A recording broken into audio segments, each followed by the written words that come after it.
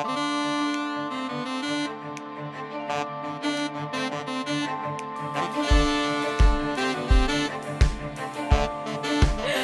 and welcome to the Kingdom of Thirst podcast. My name is Abigail Kelly. I'm with Jessica Hernandez again, the love of my life, my lady, my I was gonna say my ship out at sea, but that's wrong. My lighthouse.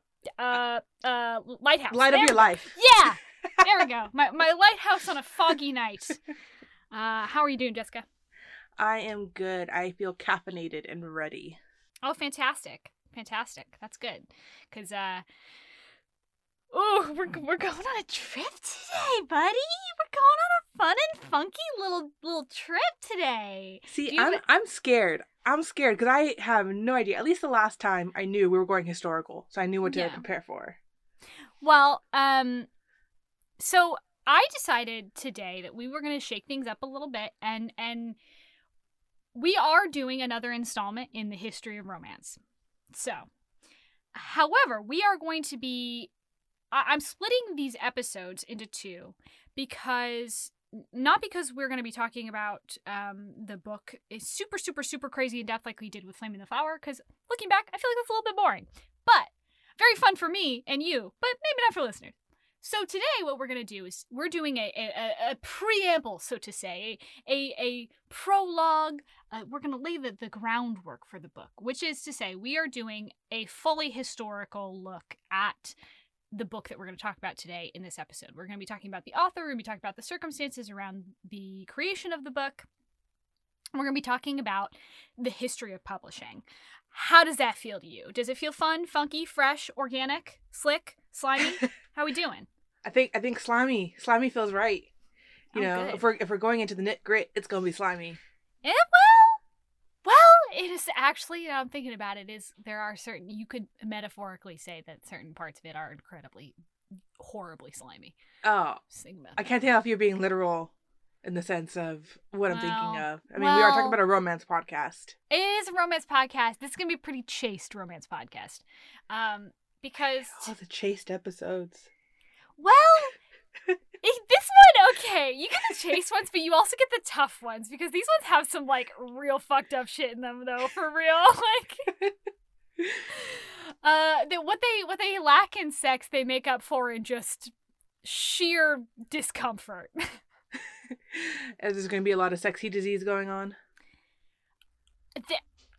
Jessica, the book we're talking about today is The Origin of Sexy Disease.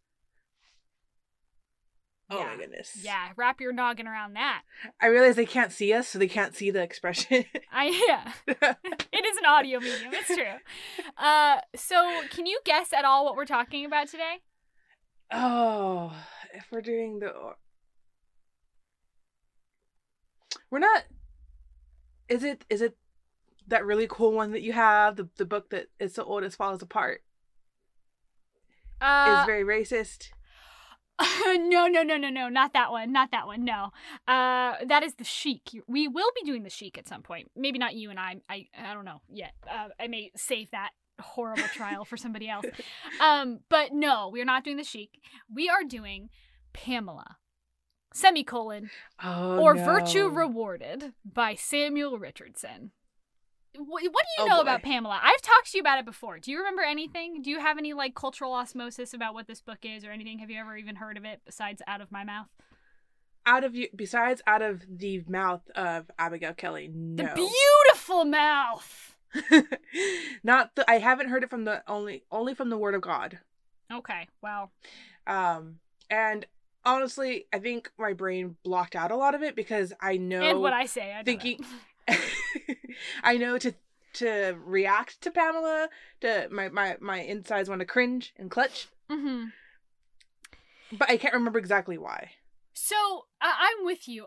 This book, despite being historically very significant, really isn't remembered by the general public. I think people who love the history of publishing, people who love English literature, people who think about the history of romance as often as I do, we know about it in those contexts, but it's not a Pride and Prejudice. Although I would say, and I can't believe I'm saying this, these words are going to come out of my beautiful, beautiful mouth right now.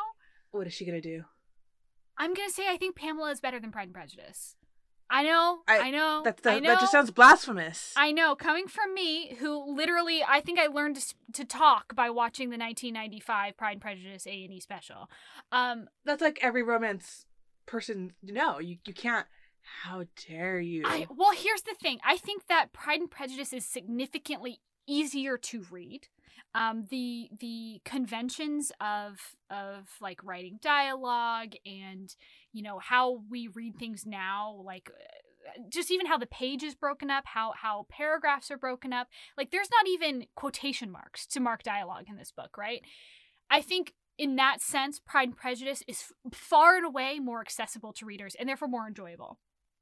However, Pamela, if you can get it, which you can because it is now it's in the public domain. It's like 200 years old or whatever the hell. It is available on many, many platforms for free as an audiobook. If you are willing to invest the time, and I'm going to tell you, it's about 22 hours or something like that. Oh. Yeah, it's very long. It's like a 400, 500 page book. It's very long. That's a chunky boy. It's taken me a grip to read it.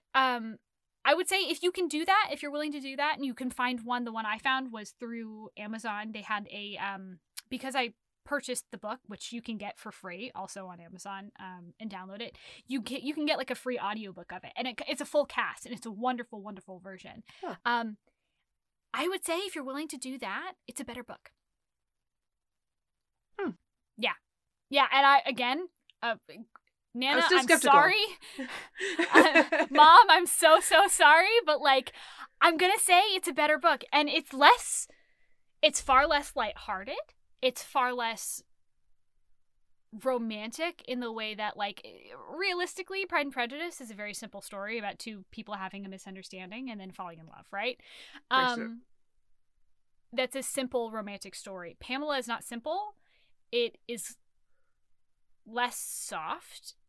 But holy God, do you care about the main character? I was texting you, and I was telling you about how excited I am to talk about this. And honest to God, I put this book off because I looked at it and I was like, oh shit, dog, it's gonna be a rough one, and I have to do it because it is quite literally the first romance novel that we have. I mean, of course, that's debated. We'll get into that. But, like, in English literature, it is considered the first romance novel. And I was like, oh, this is going to be really hard. And then I was like, I tried reading it, and I was like, oh, fuck. I cannot, like, parse out anything for reasons that we'll get into. But then I discovered that there's an audiobook version, and I was like, oh, well, here we go. I guess I'll just do this while I knit. So I've been knitting furiously. And, holy smokes, I was absolutely blown away. I was baking the other day. I was making some bread and I was listening to it. And as I was doing that, I just kept like laughing out loud and like being like, oh hell, Pamela, oh my God. and this is to a book that was written in 1740. Like that's a wonderful reaction to have. You don't really get laugh out loud reactions to aged books. No, and you, by God, you really do in this one, and I was so blown away. Yeah. So are they like actual like humorous laughs or like holy shit you dumb bitch haha? No, I mean, okay, so I want to start this off by saying that Samuel Richardson, who we will get into who he was and what he did, but Samuel Richardson was a master of the psychological novel. And by that, I mean a novel that is not just trying to tell a morality tale, which was kind of, there were very few novels at the time being sold or that were widely accepted that were not simply just like a collection of fables or a retelling of like 1001 Nights or like, which are themselves of just a bunch of fables, right? There's no moralistic tale here. And what's interesting is it is framed that way. again, the subtitle is called Virtue Rewarded, which sounds very moralistic, and in some ways it is. But I would argue that this book is wholly about this young woman. I mean, she is 15, which is rough for a modern reader to kind of swallow, but like, again, 1740. That is a woman. And it is a problem in the book, I will say. But this book is about her. It's about her day-to-day psychology. It does not skip a minute. We see every single step of the day. It's an epistolary novel, so it's told in letters and which also like does not help with like being able to read it easily, by the way. Like, ooh. But you know, we don't get like time skips. We're not like the author wasn't going like, oh, I need to make this jumpier, so we're going to jump to the next really important scene like we do today. I think, which is very much an influence of cinema, right? Where we just have to keep interest. Yeah. There's no 3 months later. No, we get those 3 months, for better or worse. And so you become very attached to this young woman and her wit and her gumption and her just blistering awareness of her situation in life. And you just like, sometimes you just want to like shake her because you're just like, oh bitch, like, oh, but like most of the time you're just cheering her on because she's just, despite the worst of circumstances, despite everything being against her, this young woman knows who the hell she is. She knows what the hell she deserves, what she wants, and she sticks to her guns. And I love the hell out of Pamela. I'm so passionate about Pamela now. Wow. That's some real enthusiasm. I get sweaty just thinking about Pamela. Part of me is like instinctively, of course, you like it. Okay, that's a recommendation level. Mm-hmm. But the fact that you think it's better, I'm still like, oh, I still got this knee-jerk reaction to be like, hold up, that this book can't be that good.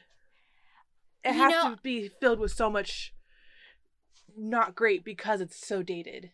Well, the thing is, it's grittier. Like, in a lot of ways, like, when Pride and Prejudice is compared to Pamela is although it has this, like, I think a very disingenuous undercurrent of being like, oh, this is just a morality tale, don't pay too much attention. But really underneath it, it's like, we're going to talk about class. Whereas, like, Pride and Prejudice is a very saccharine sort of like, oh, she's like sort of kind of poor, but she's still like the gentry. So it's not really that subversive that, you know, Darcy marries her. Like, it's a little bit, but mostly it's fine. And which is there's nothing wrong with that. I think from Jane Austen's place in the world, that was a power fantasy, and I'm never gonna shit on that, right? But like, right, Pamela is like really subversive. Like, it was a problem at the time. Which I think is a good place to start with, like, talking about Samuel Richardson and how this book came about and the history of publishing and how this all kind of, like, I'm just dancing here. It kind of just melts. It vibes together. You know what I'm saying? Yeah. So, Jessica, you have taken a lot of classes on, like international literature and you know, you love that sort of stuff. You like the like actual like nice literature, like the formative literature, whereas I kind of I appreciate it, but I'm always a little bit like, I don't really want to read that. Like I always enjoy it in the end, but I put it off for a long time. See, that's how I feel about a lot of the traditional English canon. So like, yeah. You know, I didn't take any, you know, there's a lot of classic Western based authors, even female authors that I've never read. I don't think I've ever finished any Bronte novel or I haven't either. Hemingway. I'm a fraud. Or, yeah, like just like the Western centric authors. Because at first it was just because I was like, oh, I want to read more about authors that come from my culture. Mm-hmm. So I wanted to take like a Latin American in lit class, and then it turned into I've taken lit classes mainly. My minor was in world literature, but mm-hmm. I basically would laugh and be like, I basically have a minor in Latin American and Jewish lit because those were the classes I took the most of. Yeah. Well, I think that for our purposes today, works well because you are both familiar with kind of the wider lexicon, but also like unfamiliar with what we are going to be talking about specifically today, which is good. So what do you know about like the history of publishing and printing? Well, it all started with the Gutenberg. Okay. And it was all religious, a lot of religious texts at first. Uh-huh. And then it became, because everything had to be handwritten, so it was very limited. And then not until we were able to start printing presses, and then it was just small stuff like magazines, zines, newspaper type things, which is why a lot of authors used to start off by having their stuff published in magazines or newspaper articles. That's how a lot of people got their start back in the day. And then women authors were unheard of unless they were writing romance. All And right. then jump to today. That is, you know what? That's really not that's a more comprehensive history than I thought. I think that most people can give. Besides, like it started with Gutenberg, right? And then it's today. So I read a really, really, really, really super good book recently called The Written World by Martin Puchner. It's in the description. You'll find it. And it is a history of storytelling. It is a history of print and how print changed storytelling. It changed the world. And it's a fantastic book. This man, over like a decade or whatever the hell, travels the world in search of the history of print and publishing. It is incredible. It's an incredible book. I highly recommend it. Again, you can listen to it on audiobook. That's kind of how I prefer to consume a lot of my nonfiction these days, because I just feel like it's almost like a podcast. Yeah, and if I'm reading fiction, I should be reading romance for the podcast. So I kind of like, to get myself to not read, I like have to like listen to, anyway, doesn't matter. But like it's a good listen. It's also a good read. But he goes from, all the way from Gilgamesh, right, to today. Like and he goes all over the world. So he has a very holistic view, which is to say, he goes into Gutenberg, but he also talks about how Gutenberg was not actually the person to invent print. That was the Chinese. Because they had the wood blocks. They figured it out first. They had movable type, yes. But for our purposes today, we're going to say that Gutenberg synthesized these ideas in 1454, and immediately, like you said, starts printing Bibles. And that is because Gutenberg was a very shrewd businessman who was like, you know what sells? Bibles. Most people can't read, but what they can read is the Bible. Well, yeah, especially because most people who did read, they were religious people, or religious men, I should say. Yeah, so that religious text would have been the go-to market. Yeah, so in Martin Puchner's book, The Written World, right, we have, he goes on to talk about like how religion is usually the first adopter of new writing technology, and also the most reluctant to adopt new writing technology. So it's a really interesting dichotomy we have there, where like Christians, right, new religions, I should say, not just Christians, but the newest of religions, they're always the people to embrace new technology the fastest, whereas religions that have been around for a while typically hesitate because these texts become powerful in the forms that they have been in. So for instance, he talks about how in Judaism they still use the Torah written on a scroll, right? They did not adopt the book when the book came out. Guess who did? The Christians, right? Yeah. And part of that was also because, the Torah is sort of a contradiction. You're not supposed to write down the word of God, but also if in order to keep it alive, yeah, you had to have it written. Martin Puchner, he does a whole chapter on Judaism and the power of story and the power of the written word. It's fascinating. Again, highly recommend this book. But that is to say, though, we're talking about the world in 1454. Gutenberg has just printed his Bible. There's not a whole lot of fiction out there, right? Yeah. Like, newspapers not even really yet a thing, right? So we don't even have those serialized novels yet, right? We don't have short stories. We don't even have penny dreadfuls yet. It's all just folklore, what you tell, bedtime stories. It's like, well, what we have in print at this point in time in Europe is fables, maybe, hymns, religious texts, and the Greek classics. That's about it for a while. There's not much else. And then fiction kind of explodes on the scene. And this is like, this is a non-linear story, right? Like, history does not move in a straight line. It kind of ebbs and flows. And like, fiction was in certain places and wasn't in others, and became really popular, like, say, in Spain. But didn't kind of move out of there, like, so for instance, The Tale of Genji, right, which is by Murasaki Shikabue, was published in the 11th century, and that is itself, you can argue, a romance novel. A really fucked up one, considering the protag is 10 when it starts. But yeah, you can make the argument anyway. I mean, also someone could make the argument that Gilgamesh is a romance novel. Ooh, very gay. Gilgamesh and Enkidu are so gay, though. Oh God, they're so gay. Oh, and he will love you like a woman and embrace you as a woman does. Oh, yes, he will. Anyway, sorry, I'm getting excited about Gilgamesh.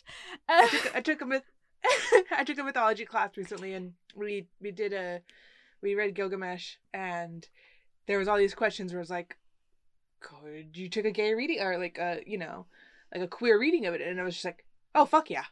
This is totally, you could be read as either brotherly love or romantic love. Because I was reading it recently because of, who I am as a person. And I was like, I got to the line, or the part where Enkidu is being seduced by the beautiful... Oh, by the naked woman? By the naked woman. I guess you could say she's like an official, like, temple prostitute, right? Yeah. But, and then he's like, the animals turn him away because now he's known the pleasures of man, and they no longer recognize him as one of them. And then, like, what is it? Like, one of the gods or whatever comes down and is like, so you're going to meet this guy named Gilgamesh, and he's going to be way better than that prostitute. And I was like, there's kind of only one way to put that. For the most part, yeah. Love it. I love it. It's great. I mean, Enkidu dies for Gilgamesh. He does, and Gilgamesh is so messed up about it, he refuses to believe that his bloated corpse is actually dead until he sees a worm crawl out of his eye. It's very sad. Anyway. Back on Gilgamesh tangent over. Yeah, Gilgamesh episode upcoming. So, The Tale of Genji. By Murasaki Shikabue is in the 11th century. Don Quixote is in the 1600s, 1605. That is objectively fiction. It's also fiction that's making fun of fiction, which is like a whole thing. It was satirizing and criticizing the romances. The hero. Romantic tales, which is to say, at the time, romance did not mean the same thing. It just meant fiction. Absurd stories, which I love. I love that everything was referred to as romance. Like Nathaniel Hawthorne, all of his books he considered romances, which is thank you. I would love to have a romance reading of The Crucible. That like, I mean, there's already plenty of romance in that. It's true. itself. There's a lot of romance in there. There's a lot of sex in that one. Yeah.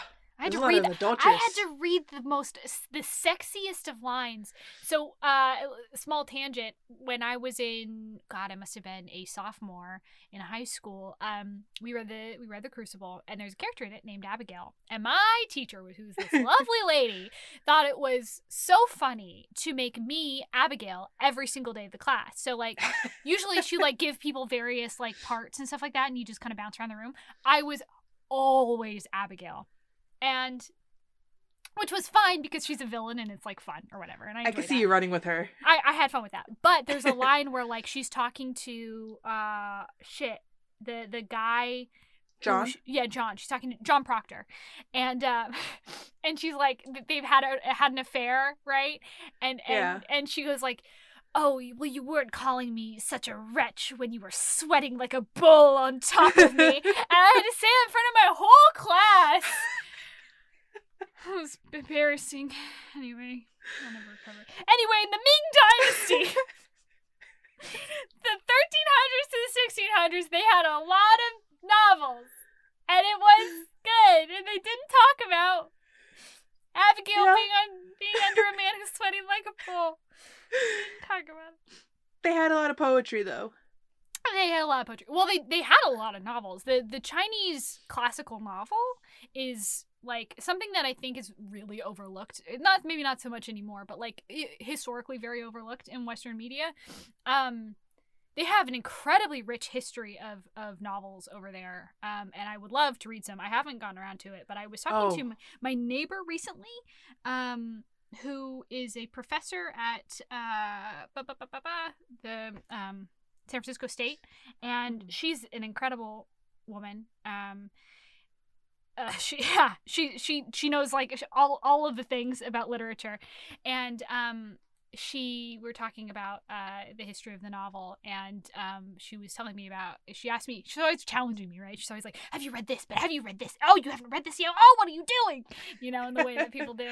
And you charlatan. I know, like, how can you be a writer if you haven't read that? She was recommending I read The Red Room. I believe it's called The Red Room, which is a really famous novel from China. So I will get to it. Believe me, I will. But man, I like sometimes I like had an existential crisis the other night where I was like laying in bed and I was like thinking about all the things that I'm just never in my lifetime going to be able to know because there just isn't enough time and I don't have enough brain. And then I was like, oh God, I'm not going to know everything, and that's unbearable for me. I can't read everything. Oh no. And then I was like, wow, it would have sucked if I had been me back in olden days when like I didn't have access to like the internet or anything or like a library or like couldn't read even. And then like I was thinking about that and I was like, holy shit, what would I have done with all of my like just almost pathological curiosity? And I was like, oh, I guess I just would have gotten really good at making cheese. Either that or they would have called you a witch. Probably also that. The cheese witch. Damn, I want to be a cheese witch. Also, side note, Journey to the West is one of I might even say a greater hero tale than the Iliad and the Odyssey. I'm just gonna say. It's a really good Chinese throwing mythology. Down those words. Oh my God. Yeah. I've been on the hunt for a good copy of it. It's very hard to find. I'm on the hunt for a good copy of Pamela, but like I would like a physical copy now because now I feel like I need one, right?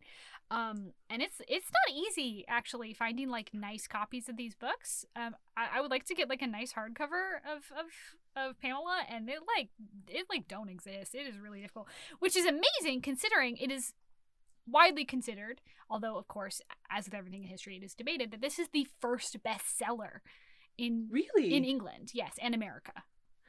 Oh, in America. Well, yeah, not like Europe proper, I think. Like, I'm pretty sure Don Quixote was like probably the first bestseller. But like, you know, anyway, to move on. It was published in 1739/1740. And so how I first heard of this book was I was watching a miniseries that was hosted, I guess you could say, by Lucy Worsley from the BBC years and years and years ago about is called Great British Romance or something like that, and it chronicled the history of English romance novels, and it was fascinating, obviously, to me. But she started with Pamela, and she kind of, now that I've read it and I know a fair bit about it, I think she was kind of annoyingly dismissive of it, in that the impression I got was that the premise is this young serving maid, is being chased after by her wealthy master, and he would like nothing more than to ruin her virtue, but she knows she cannot let that happen, and so the whole book follows him trying to seduce her and her saying no until eventually he marries her, and so it is virtue rewarded. And she kind of like took a laughing look at it, where she was like, oh, and then, you know, how Pamela escapes his assault is that every time he comes near her, she faints, and he's so put off that he leaves her alone for a little while. She just plays dead? Yeah, and I kind of like, I kind of got this like silly, overblown, very melodramatic vibe from that description. And now that I've read the book, I will say it's not necessarily wrong, but when you're reading the book, you realize that Pamela is actually having full-blown panic attacks whenever this man comes near her, because he's trying to assault her. And it is That's not... totally understandable. Yeah, it is not flippant. It is not... And it also is, like, her only option, because he literally will not be put off. So she comes to realize that, like, by panicking, she can save herself. So, like, it's so that is to say, I kind of got, like, a skewed look at this book, and I think part of that comes from this culture of Pamela was such a huge bestseller for its time that it immediately was mocked and immediately was satirized, as we see today. Whenever something becomes really, really popular, there's a backlash. Right.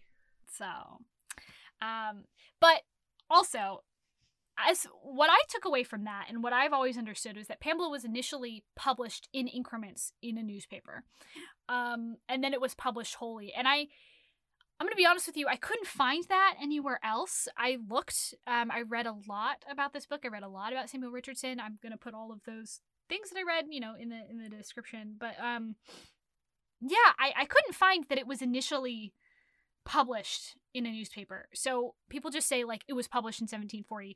If it was published in a newspaper in 1740 first, or if it was published as like a full book in 1740, I do not know. Regardless, Pamela hit the proverbial airwaves in 1740.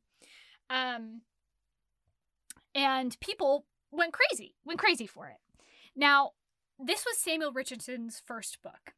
And Samuel Richardson is a really interesting fella. He reminds me a lot of... He's a far less talented Benjamin Franklin, I would say. Huh. Because he was born around the same time. He too was from I wouldn't say the poorest class, right? A step above, like, full drudgery. But not even middle class, because that didn't even really exist yet. It was only just starting. He was from, like, the artisanal class, which is to say, like, he got a couple of years of schooling, so that was a privilege.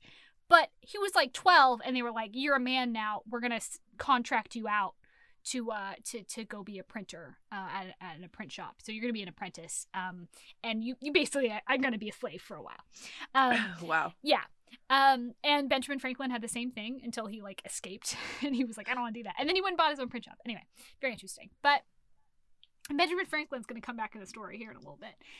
Oh. However, Samuel Richardson ends up becoming a printer, and he doesn't do a whole lot of writing, but he becomes a pretty successful printer. He buys his own print shop. He kind of rises in the ranks to become, like, upper middle class, I would say. He gets married. His wife tragically dies after, like, a lot of stillborn and miscarried children. Very, very sad. He marries again, and he ends up having 4 daughters. And I think that that's important, because when I went into reading Pamela, I knew that it was written by a man, and I was like, what kind of hot takes are we going to get about ladies from this man? In the 1700s. Yeah, I will say he far outstripped my expectations, which were so low. Like, he really... I don't get the sense that this is a man writing a character of a woman, or writing a woman as he thinks women should act, which kind of... The lines get blurry sometimes, you know? So, and I think a lot of that has to do with the fact that A, he was a really good writer, and B, he was surrounded by ladies constantly. So, Samuel Richardson is he finally takes up some writing work, and he decides that he's going to take up this job for a newspaper, and the job is that he needs to write a compendium of form letters. So at the time, writing letters was very, very important because that's the only way you can communicate long distance, right? So like how you wrote letters like really mattered, and like the words to use and like the etiquette, like it was very nuanced. So people, wanted to know how to write letters well. So he was contracted to write like a series of example letters for every scenario, from telling your local pastor that you can't attend church this week, to writing a note to your butcher about a delivery, all the way to what a young woman should say to an unwanted suitor. Oh, an unwanted. So he very quickly stops doing this job pretty much as soon as he writes that letter, because it sparks an idea. And that idea goes on to become Pamela. Because Pamela is just a bunch of letters and later journal entries from a young woman who is being pursued by a man she does not want. Oh, that's kind of a cool spark. Yeah. Wait, like when you hear how an author got an idea, mm-hmm. That's a pretty interesting one to go. Yeah, I mean, especially considering like he's kind of working from kind of nothing, right? Like as far as like examples, it's one of the first English novels, right? It's also the first epistolary novel I think ever. So he kind of just comes up with this out of nowhere, which is pretty wild. And he knocks it out of the park too. Like I think, to circle back around to talking about why it's kind of hard to read, it's because again, first, it's first. We didn't have the conventions that we have now. We didn't have the reader's understanding and the writer's understanding of how to read certain things and like what's necessary. Yeah. Like for me, if a writer chooses to use like instead of the double quotation, they just use the single quotation, that knocks me out of the story. That one little thing, I'm like, oh, I can't read that as dialogue. My brain won't work. Yeah. This doesn't even have like barely has paragraph breaks, my dude. I mean, it also sounds like, he was literally the one writing the book about how to write, mm-hmm. I mean, it was, letter form for the mass public, but mm-hmm. that's the WikiHows that we read now. Yeah. Yeah. It is tough. Yeah. What were we going to say? Also the fact that I don't know, the biggest shocker here that I've been kind of holding on to so far is he wrote a letter for girls to be able to ward off unwanted suitors. Meaning that he believed they have a choice, that you don't have to accept every man. They have the right to say no. That's like the fathering of, obviously not, but like the fathering of consent. My dude, you are so fucking on track. Like, you're so like, yes. I wonder if part of that came from because he's been surrounded by women and he has 4 daughters of his own, that maybe one of them, or they've at multiple times been pursued by people who they want nothing to do with or are creeps, because obviously there are creeps. Yeah. And he had to figure out how to protect them. And he thought, you know what? I bet a lot of other daughters go through this. He probably has seen it in his own youth. I'm gonna, honestly, dude, that's one thing that impressed me the most about this book, was that there are arguments that it is the first feminist novel. Now, I'm using that word lightly because, like, again, 1740. Feminism to them was like a woman should be able to have some money, right? Like, yeah. So like bar's pretty low, but I wouldn't say that it is incorrect either, because the core of Pamela and the thing that like I think is people mistake because it's hidden under this initial veneer of this being a morality tale about like religion and how she's so she clings on to her virginity so powerfully because of God that he's overcome by her purity and therefore must marry her, right? That is such a shallow understanding of this book. If you get even like, I'd say 3 chapters into this book, you will find that Pamela, the core of Pamela, is not that she is religious. It is not that she values her virginity over everything else. It is that she values her pride as an autonomous person. And it is all she has. She is dirt poor. Her parents are dirt poor. She is a servant. She has nothing. She has no laws to protect her. She has no property. She has no money. She has nothing. All she has is her education and her pride. And this man does not understand that. She understands the power dynamics of their relationship. He does not. All he seems to think is that he's supposed to do this because he's in love with her and he's above her, and this is what people in his position do. Pamela, again and again and again, insists that she is a person, and she tells him, I have no rights. I have no, if you do this to me, if you take my virginity, it is the one thing I have in this world that keeps me safe. It is the one thing I can offer to have a good life. She doesn't even care about getting married. She's like, there's no man in this world I want to marry right now. I just want to be with my parents. My parents are old. They need me. I need to be with my parents.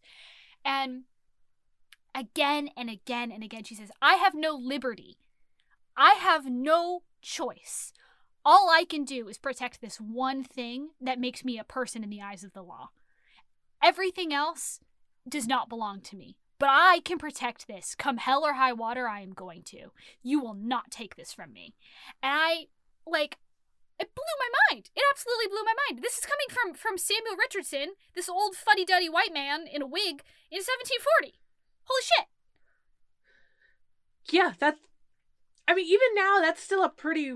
the fight for consent. Mm-hmm. My God. It almost seems ridiculous, especially like in colleges, when you get those mandatory Title IX lessons. It's like, it almost just seems, yeah, obviously you don't do that to people, mm-hmm. but it's something that still needs to be said. And honestly, that's probably still a message that still needs to be spread, that women have the autonomy. And there are a lot of women in situations where that is the only thing they have control over, is the ability to keep their legs closed and keep themselves safe. Or it's this fucked up, reaction to, if you are only going to value me for the sex I can give, then I have to value it myself. And if that is the only power I have, then by God, I'm going to keep that power. And that is horrifying. But it makes sense, especially in this world where women could not own property. They were property. Fuck it. Like, women in America couldn't have their own bank accounts until the 70s. Like, this is... I cannot understate how subversive this book was. Baldly subversive. She tells this man who is so far above her to his face many times that he is violating her as a person. He's violating the law. He's violating God's law. He's violating her. And she calls out the power differences. She says, like, you are my master. No master who values his servants would treat them such like you treat me. Like, she tells him again and again and again. She's like, I am not important enough for you to risk your reputation on. Why are you doing this? I am a wretch compared to you. Why do I matter this much that you would go out of your way to make my life a misery? All I want is to be out from underneath your heel. Because he's always going on about, like, how much trouble he's caused her and all this stuff. And she's just like, I don't matter. Let me go. Yeah, if he's so guilty about all that trouble, stop causing the trouble. Oh, I love Pamela. Oh, it's such a good book, dude. It's such a good book. It's so good. And I just, that sense of pride. This girl is 15 and she has nothing. All she has is her faith in her the importance of her soul, and that she matters just as much as he does. Even if in the eyes of the law she doesn't, spiritually she does. And I like her self-worth is so profound, and it comes through again and again and again. And like this idea that Samuel Richardson was taking not only like these feminist polls, right? He was taking like these pot shots at class at like everyone who's like in the upper crust is a dick in this book. Everyone.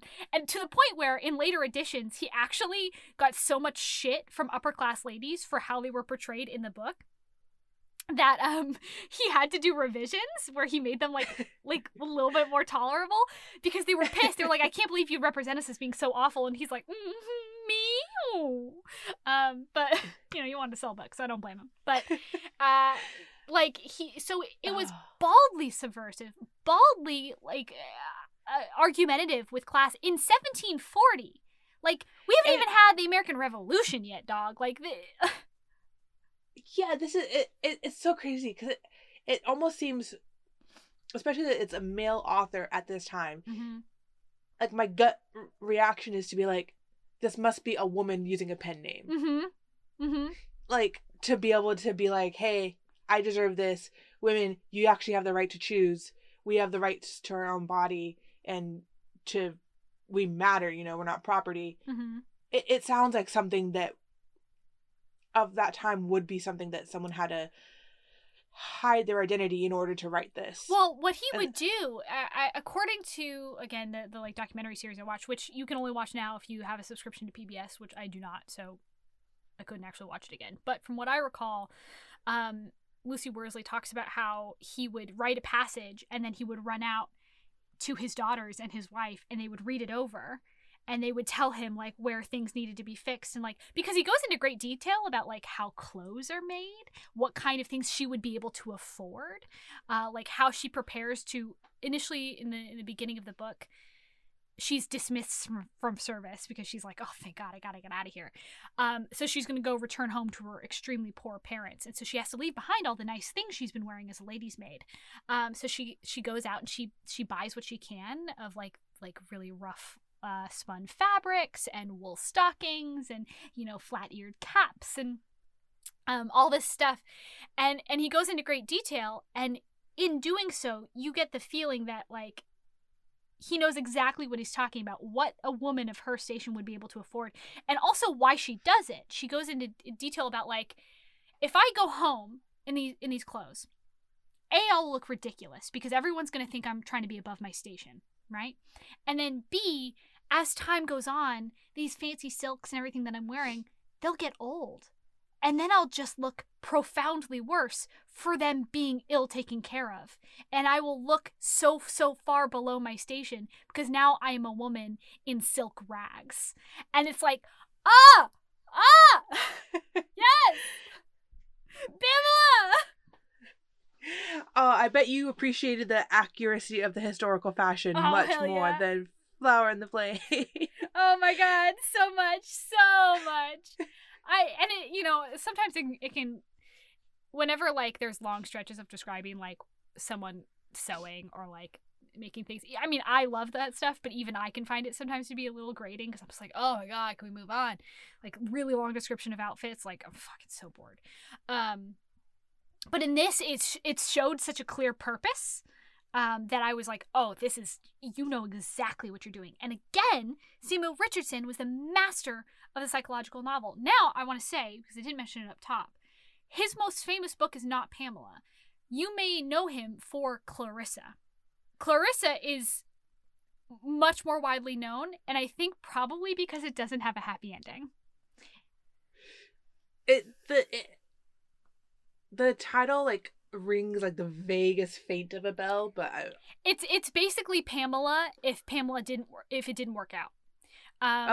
And it's the same like super psychological nitty gritty like day-to-day novel about like class differences and a romance that shouldn't be, except it has a tragic ending.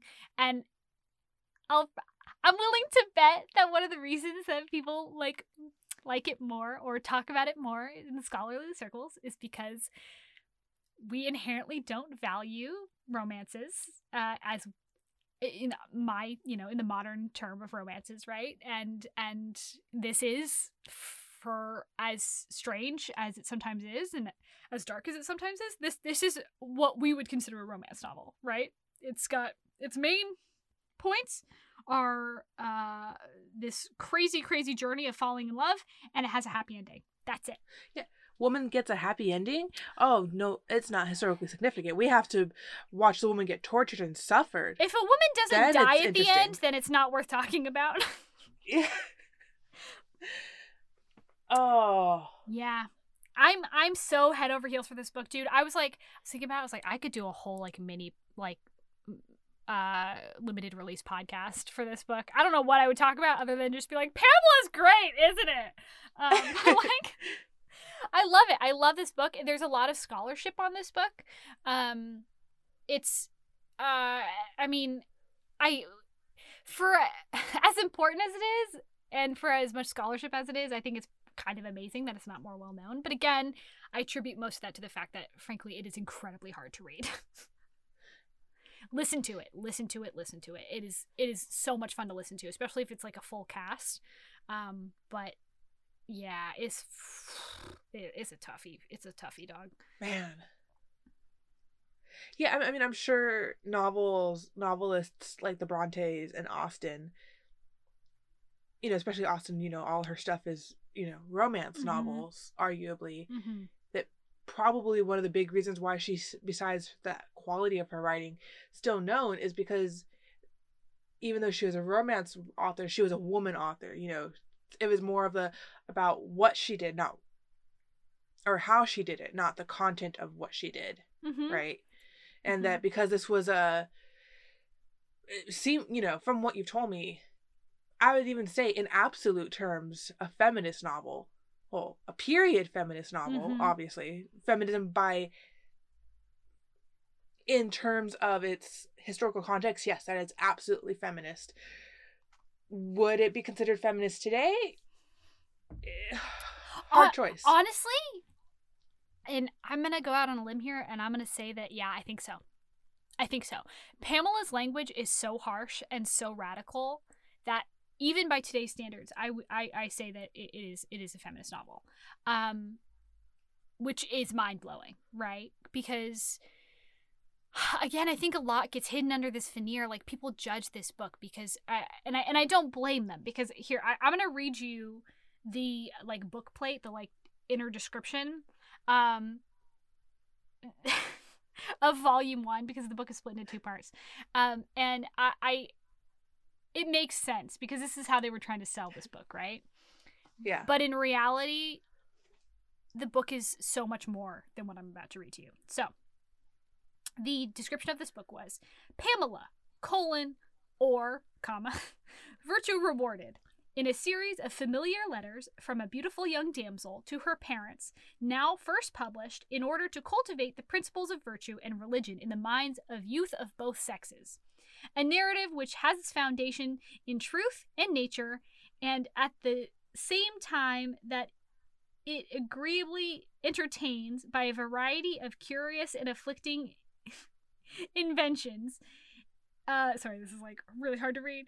It is entirely derived of all the images which in too many pieces calculated for attunement only, I don't know, tend to inflame the mind they should inflict.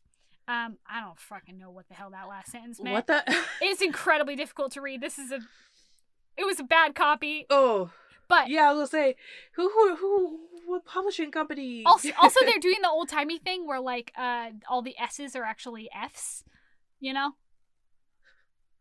Oh boy. But it goes on to say, in 2 volumes, the second edition, to which are prefixed extracts from several curious letters written to the editor on the subject. It was printed in London, yada yada yada. So. Familiar letters from a beautiful young damsel to her parents, now first published in order to cultivate the principles of virtue and religion in the minds of the youth of both sexes. Like, I feel like that hides so much of what the book is actually about. Yeah, that just sounds like religious propaganda. And it's not. Pamela is an intensely religious young woman, but it's very clear that it is only because that is literally the only power she has. You know, like if you don't have anything else, but someone has told you day after day that like God will be there for you if you just like continue to keep the faith, and your only worth then is by calling on God and being like, God says that you're not allowed to rape me, so you cannot rape me. You cannot, like, God says I matter, so I should matter. I feel like that is a perfectly reasonable thing when the law is like, actually you don't matter. Like, yeah, you know. I wonder if, because now I'm really curious about this publishing company and like who he pitched the book to, or did they go after him? And like if they had the descriptions written that way because they knew, if they understood the power of what he was writing and they covered it up because they also knew at the time no one would read it unless it's veiled under this religious posterity. I'm just gonna say, you know, publishing has always been publishing, and they just pitched what sold. You know, like, you know, you and I are booksellers. Like, how many times have we encountered like a blurb that's like, that is not at all what the book's about, but it's what the publishers think people want, so they kind of, well, they lie. They lie a little bit. Like it's not wholly a lie, but it's mostly a lie. It's like video game trailers. Yeah, or movie trailers, where it's like, right? Where it's like something totally different or made up of scenes that are not even in the movie, right? Like, yeah, I always think video game trailers, because at least nowadays it seems like movie trailers give away too much and you get the whole movie. You even get the twists. Yeah. You know, they hint to it too hard. Mm-hmm. But video game trailers, a lot of the time, you know, they give you this fake animation that's not even part of the game. Oh, yeah. Or it's and like, you're just like, oh, it's like picking up a comic book, but the cover is like by a completely different artist. So you open it up and the art is totally different. You're like, oh. Yeah. You're just like, that doesn't match. That's not what I wanted. Oh. I liked how the other person drew Thor's titties, not this one. Yeah, so I mean, I'm so fascinated by this book. I've been so deep in the hole with this book for the past week. I realize that by only reading it for a week and only doing the research for a week, I am giving it probably less than it deserves, honestly. People have made their careers out of studying this book, and dissertations have been written about this book. But I can't recommend it enough. I cannot recommend picking up an audio copy of it enough. This book is incredible. There are so many fucking sick burns. Pamela has this, like, absolutely just razor sharp tongue. And she's always just like, maybe that was saucy of me to say, but... Also, I will say, I did not expect some of the words to be used in this book that are used. The word slut is used a lot. They don't use woman of... No, they're not. Like, I thought like the word harlot would be tossed around. I've only read the word harlot once. She's called a saucy slut so many times. She's also called a sauce box and a sauce face, which just like... Wait, soft what? Sauce box. What the hell does that even mean? What is a sauce box? It means someone who's saucy, I suppose. She's such a sauce box. She talks back to her master when he's trying to assault her. How dare she? I was thinking maybe it had to do with she keeps her sauce boxed up. I have no. It means like spicy. Like she's being sassy. But she calls at one point. She calls a lady who's keeping her captive at a certain point in the book, which we'll talk about again in the next episode. We'll really get into the actual plot of Pamela. She calls her a Jezebel and a London prostitute, and the lady like beats her for it, but she's like, I don't give a shit. You suck. You're going to hell. And like, I'm with her. I hate that character so much. She's awful. But yeah, she's like incredibly sassy. She calls the male protagonist, the villain for half of the book, you could say. His name is Mr. B. That's all we get of his name in the book. But she calls Mr. B Lucifer to his face, and he gets really pissed. He's like, "How dare you call me Lucifer?" She's just like, "The shoe fits, bitch." Wow, how very Sex in the City of her instead of Mr. Big. Man, this book, like, it, when it's read aloud, it reads as so modern. Like, it's so good. It's so good. Like, I can't recommend it enough. I'm so mad that there is not a adaptation out there of it. Like, I'm so mad that there is not really a modernized version of the novel out there, and don't even fucking put it on my plate, Jessica. I can see your mind turning. I don't even have to look at you on the screen to know what you're thinking. I am busy. You heard my internal wink, wink, nudge, nudge. Yeah, I didn't. That's why I didn't even look at you. I was like, no. But like there isn't. I think there's like some stuff. There's a couple of satires of it. There's at the time, there was a satire called Shyamala, which is, oh my god, yeah. But there's what I could find, there's like an Italian adaptation for TV done in like 2003, but like very loosely followed the plot. There's nothing out there for Pamela, and I wish there was. I think I really, really think that it would make a wonderful, wonderful show. It would be be tough to watch, but like it'd be good. It'd be really, really good. You would think if PBS did a documentary about it, I mean, PBS is good at those kind of shows. Mm-hmm. I think they would be able to tell a story like that very well. You'd think they would have done it already. I just think it's not well known, honestly. It doesn't have, like, they know they can make money off of an Emma, right? Or off of a Pride and Prejudice, or of a Bridgerton.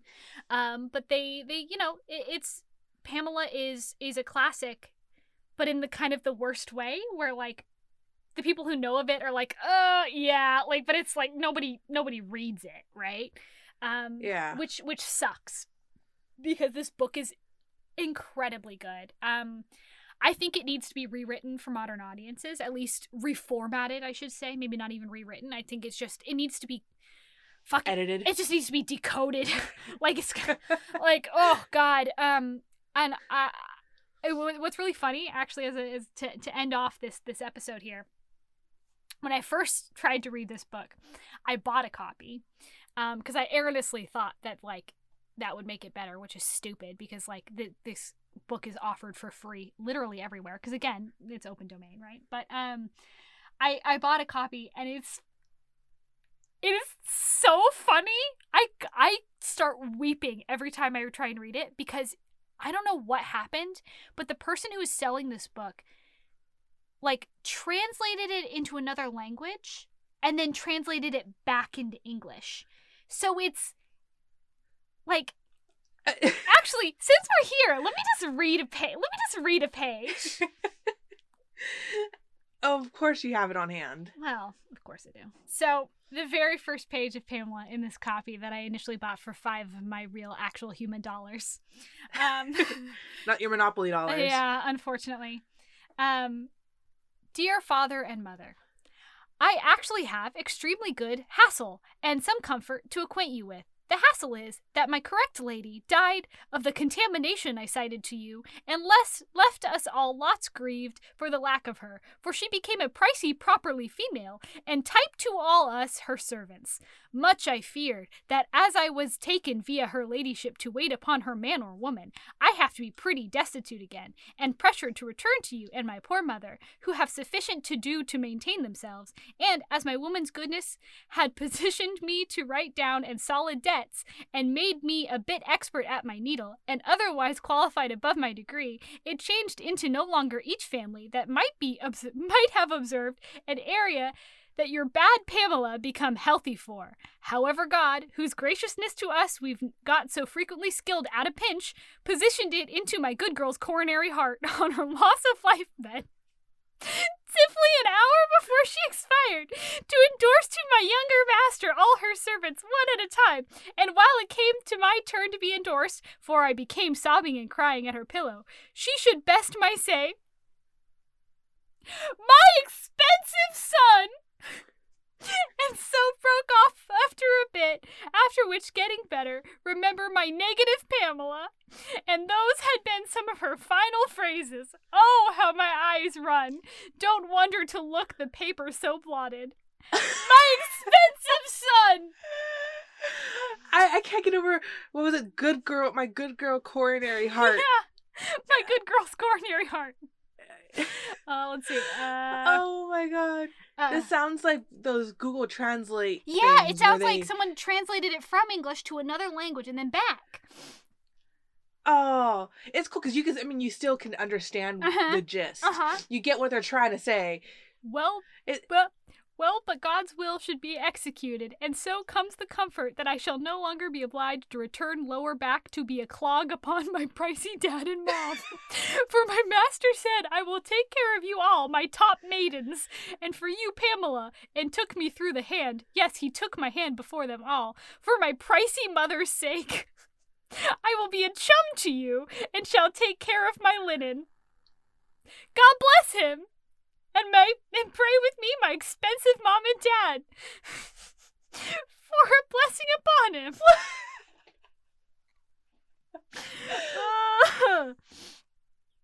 Oh, God. Oh, also, so skipping ahead, she signs off this letter as your maximum dutiful daughter. Your what? Dutiful daughter? Your maximum dutiful daughter. Oh, Abigail. It was so good, dude. Like, I read so much of this because it was just so incredibly funny. But yeah, it's like my good girl's coronary heart is pretty choice. Also, I just love expensive son. My expensive son, take care of my negative Pamela, and those were her last words. Oh my gosh. I too am a negative Pamela. I can see this being on a t-shirt, just the whole paragraph on your front of the shirt. It's just ridiculously funny. Oh, God. Oh, so good. Anyway. You're going to have to look up the publishing info and see where they got this. I mean, it's public domain, so they just... I mean, who's to say, right? Like, I don't know. Maybe they thought, actually, like, maybe they translated it from, like, what they thought was Old English to modern English. That could be, they threw it in, like, a Shakespearean translator. Because I know that, like, what pricey is probably just dear. Like, it's probably just my dear son. And it's coming through as, like, expensive or pricey. My pricey Pamela. Your maximum dutiful daughter. It's like your very dutiful daughter. Yeah. Like your... Oh, so choice, dude. So good. So I think that's a great note to leave off this episode. We are going to do another one. I look forward to it. I look forward to actually getting deep into the novel with you and, like, what happens and who Mr. B is and who Pamela is and her situation and, like, how things come together, so to speak. But obviously we cannot do that in this episode because we're already at an hour and 10 minutes in. So, you know. Jessica, do you have anything to plug now that we're in the plug zone? Wear a fucking mask. That's all I gotta say. Okay. All right. Okay. All right. Well, that's solid advice. Yeah. That's good advice. It's 2021. This shit needs to be over. Yeah, I'm tired. I'm not even a person who likes to leave my house normally, but I'm over it. I'm over it, man. Support your local indie bookstore. Yes. You know a great way to do that, Jessica?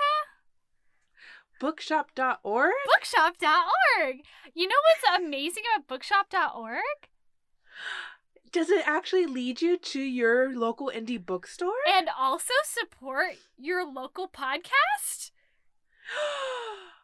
What? Whoa, I know, it's amazing. Yeah, see, I have an affiliate account, and that means that if you go to Kingdom of Thirst, or it's like bookshop.org/shop/Kingdom of Thirst, but also link in the description.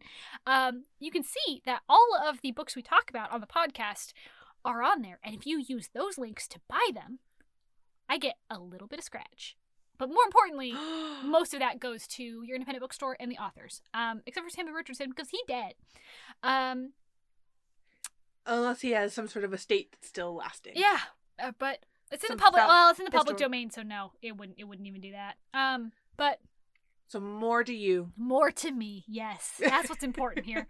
I also have a list of books that are non romance related, that are just kind of my Abigail's unbiased best books of all time list, which is an ongoing list of just books that I really like and things I have on my shelf and things that I've felt are formative to me as a writer and a reader. And it's if you want your mind to be formed like Abigail Kelly, do not recommend. I was gonna say, who doesn't want to be you? Yeah, well, that's a I wouldn't. But you can also check us out on Twitter. You can check us out on Facebook, and you can check us out on Instagram, all at Kingdom Thirst. I hate Facebook, but we have one now. So make it worth my while and head on over there. Also, I realize that most of my listeners are on Spotify, but it does help if you do listen to it on another platform, if you drop a review and a rating. Or just even if you don't have that capability, like on Spotify, you can't really rate anything, right? But like sharing the podcast, supporting it in that way really, really helps. It's not necessarily for my ego, although it helps that as well. But simply it helps people find the podcast. So like on Apple Podcasts, the more reviews and the more likes and stuff we have, the more it gets promoted on through their algorithm. So that is super, super helpful. And we want people to listen to the podcast and we want to have a little family here. I'm not looking for fame or fortune, but there are so many good people who love romance novels, and you want to find your family. Yeah, I love the idea of connecting with those people. Already I've had so many good experiences with authors who have been such good sports about me talking about their books. Thinking of Amalia Dillon and Tiffany Roberts and Finley Fenn and Ella Maven and like many others. Victoria Aveline as well. They've just been so wonderful, and it means a lot to me. And I've also gotten some wonderful fan mail, which just absolutely blows my mind. So all that to say, I want to spread the positivity. I want to spread the love, and it would help if people would, help that along. Interact, boost the algorithm. Yeah. It's not about like making money, because obviously I don't make any money off the podcast, but it's about reaching out and interacting with people and promoting books and selling books and finding books and talking about books and all this wonderful stuff that we love. So, do that. Kingdom Thirst, or just Kingdom Thirst. Look it up. It's all there. And all the links below. Yeah, all the links below, as usual. Send me an email at kingdomofthirst@gmail.com. Or if you don't want to do that, you can also send me an email through the Kingdom of Thirst website, which we have a little, contact me section if you would like to do that for whatever reason. Yeah, I think that's about it. I'm trying to think. All you're missing is a TikTok. I've been thinking about it. We should talk about that, because I realize that it's stupid not to have one. I'm old. I'm so old. And I just see all these kids dancing in their rooms, and I'm like, is that what I'm expected to do? Because I can't do that. But at least you're not Facebook old. That's true. I'm not Facebook old yet. I'm getting there. I'm real getting there, bud. You're Twitter old. I am Twitter old. But follow me on Twitter, Abigail K. Kelly, or Kingdom of Thirst, or both.